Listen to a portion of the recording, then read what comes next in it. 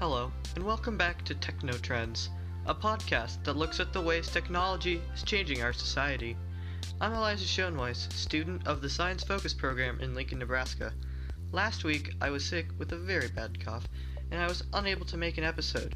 But this week, I've been feeling much better, and now have the potential to discuss with you what web search interfaces were developed in the early days of the internet, how they evolved, and what part Google played in this technological game. Stay with us.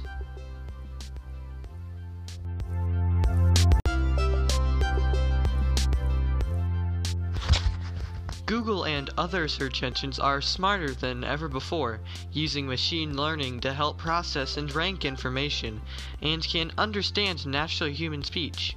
But the internet wasn't always so easy to navigate. There was a time when you had to know the exact wording of a website's title to find it. Search results were riddled with spam, and getting new content indexed by the search engines could take weeks to complete. But luckily for us, search engines have certainly changed. But I'm going to be looking at the very first internet search engine to start out this podcast.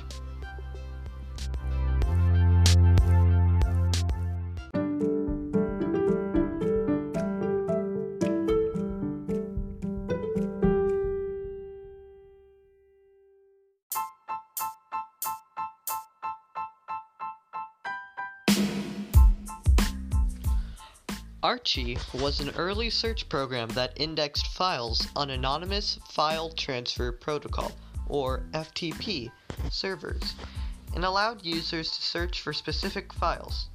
Archie was created by a team of students at McGill University in 1990, before the World Wide Web led to the adoption of hypertext as a means of navigation.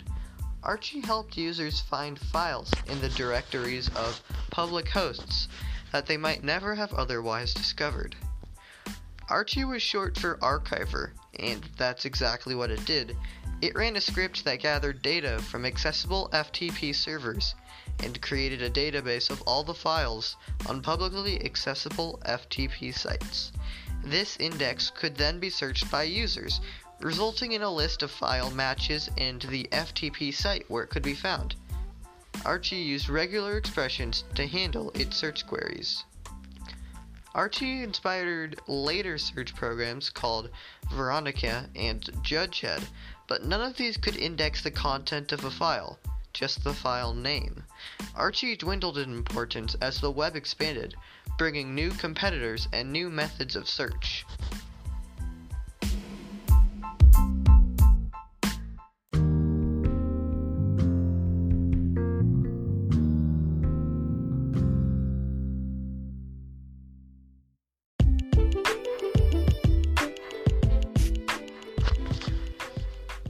Internet web search interfaces developed from the early 90s didn't succeed well. However, there were a few of them that were able to succeed. One of these was Yahoo. Yahoo was started at Stanford University, founded in January of 1994 by Jerry Yang and David Filo, who were both electrical engineering graduate students when they created a website named Jerry and David's Guide to the World Wide Web. The guide was a directory of other websites organized in a hierarchy, as opposed to a searchable index of pages. In April of 1994, Jerry and David's Guide to the World Wide Web was renamed Yahoo. The word Yahoo is a backronym for Yet Another Hierarchy Organized Oracle. Yahoo grew rapidly throughout the 1990s and diversified into a web portal, followed by numerous high-profile acquisitions. While Yahoo.com domain was created in January of 1995, by the end of 1994, Yahoo had already received 1 million hits. Yang and Filo realized that their website had massive business potential, and on March 2nd of 1995, Yahoo was incorporated. Yang and Filo sought out the advice of entrepreneur Randy Adams for a recommendation of venture capital firm, and Adams introduced him to Michael Moritz, who, on April 5th of 1995, provided Yahoo with 2 rounds of venture capital, raising approximately $3 million USD. On April 12th of 1996, Yahoo had its initial public offering, raising $33.8 million by selling 2.6 million shares at the opening bid of $13 each. The word Yahoo had previously been trademarked for barbecue sauce, knives, and human-propelled watercraft. Therefore, in order to get control of the trademark, Yang and Philo added the exclamation mark to the name. However, the exclamation mark is often incorrectly omitted when referring to Yahoo. In the late 1990s, Yahoo, MSN, Lycos, Excite, and other web portals were growing rapidly. Web portal providers rushed to acquire companies to expand their range of services, generally with the goal of increasing the time each user stays within the portal. On March 8th of 1997, Yahoo acquired the online communications company known as 411. 411's webmail service, Rocket Mail, was eventually converted into Yahoo Mail. Throughout the rest of the decade, Yahoo acquired other companies, such as ClassicGames.com, Yoyodyne Entertainment, and GeoCities.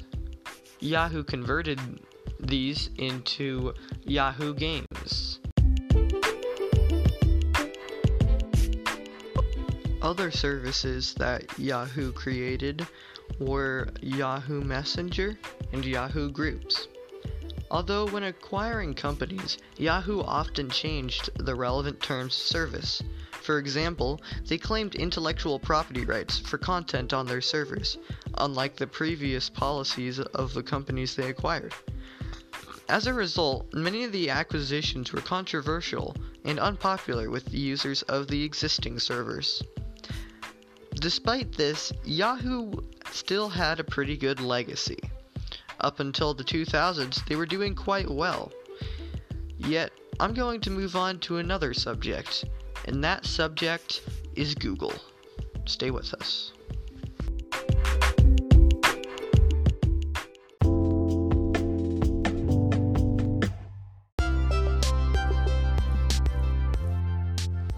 As I'm sure you know, Google is currently a worldwide service that allows almost anyone to search up almost anything on the internet, but it didn't begin this way.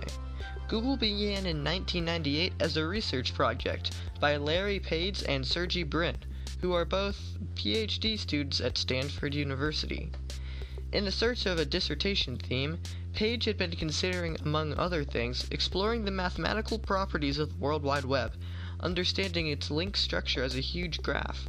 His supervisor, Terry Winograd, encouraged him to pick this idea, and Page focused on the problem of finding out which web pages link to a given page, based on the consideration that number and nature of such backlinks was valuable information about that page.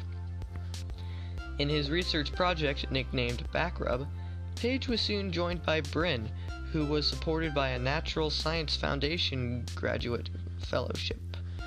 Brin was already a close friend whom Page had met in the summer of 1995, when Page was part of a group of potential new students that Brin had volunteered to show around the campus.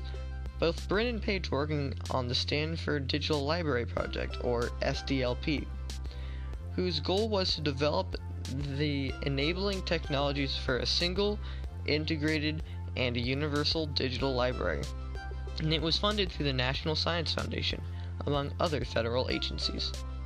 Page's web crawler began exploring the web in March of 1996, with Page's own Stanford homepage serving as the only starting point. To convert the batlink data that it gathered for a given web page into a measure of importance, Brin and Page developed the PageRank algorithm. While analyzing Backrub's output, for a given URL consisted of a list of backlinks ranked by importance, the pair realized that a search engine based on PageRank would produce better results than existing techniques. Convinced that the pages with the most links to them from other highly relevant web pages must be the most relevant pages associated with a search, Page and Brin tested their thesis as part of their studies and laid the foundation for their search engine. The first version of Google was released in August of 1996 on the Stanford website. It used nearly half of Stanford's entire network bandwidth. In the late 1990s, originally the search engine used Stanford's website with the domains of google.stanford.edu.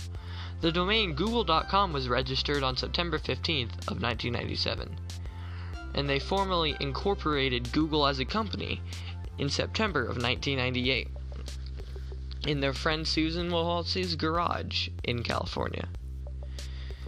Both Brin and Page had been against using advertising pop-ups in a search engine, or an advertising-funded search engine model, and they wrote a research paper in 1998 on the topic while they were still students.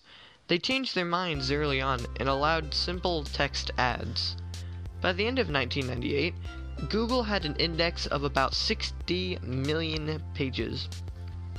The home page was still marked beta, but in an article in Salem.com, already argued that Google's search results were better than those of competitors like Hotbot or Excite.com, and it was praised for being more technologically innovative than the overloaded portal sites like Yahoo, which at that time, during the growing .com bubble, were seen as the future of the web. In early 1999, Brin and Page decided they wanted to sell Google to Excite. They went to Excite's CEO and offered to sell it to him for $1 million. He rejected the offer. Vinod Khosla, one of Excite's venture capitalists, talked the duo down to $750,000, but Bell still rejected it. In March of 1999, the company moved into offices at 165th Avenue in Palo Alto, home to several other noted Silicon Valley technology startups.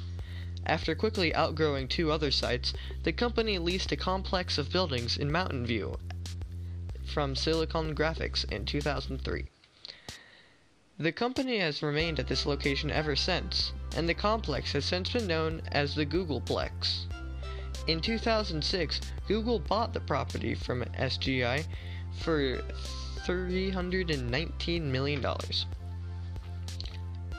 In the 2000s, the Google search engine attracted a loyal following among the growing number of internet users who liked its simple design. In the year 2000, Google began selling advertisements associated with search keywords. The ads were text-based to maintain an uncluttered page design and to maximize page loading speed. Keywords were sold based on a combination of price bid and click-throughs, with bidding starting at 5 cents per click. This model of selling keyword advertising was first pioneered by Goto.com.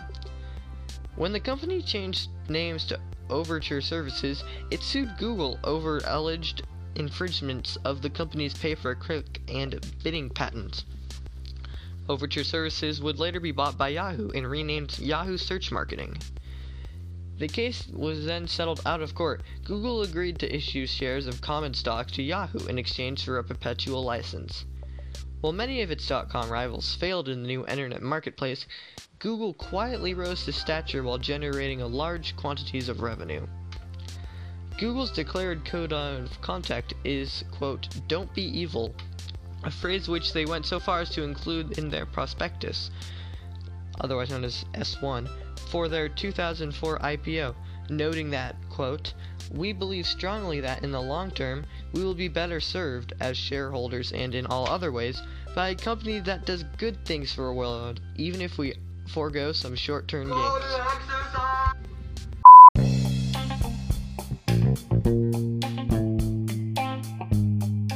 Sorry for that interruption. What I was trying to say is that Google said, quote, "We believe strongly that, in the long term, we will be better served as shareholders, and in all other ways, by a company that does good things for the world, even if we forego some short-term gains." Now, when we think of Google, it's not just some search engine, it's how we all connect together. Google is made up of many different things: Gmail, Google Drive, things that we use on a daily basis that can help us message others and store valuable information. One of the reasons why Google changed the industry of search engines was because of how personalized it was. It felt easy to access by users who wouldn't know how to type in the exact keywords. People were able to ask questions, put in simple phrases, and get hundreds of thousands of results. It revolutionized it, and made it so that anyone could use it, which is why it's the most present browser that currently exists.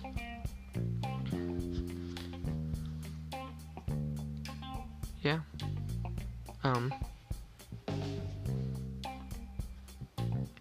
Google's nice. Over. And out. That was Technological Trends with Elijah Shunwis. Good luck and see you next time.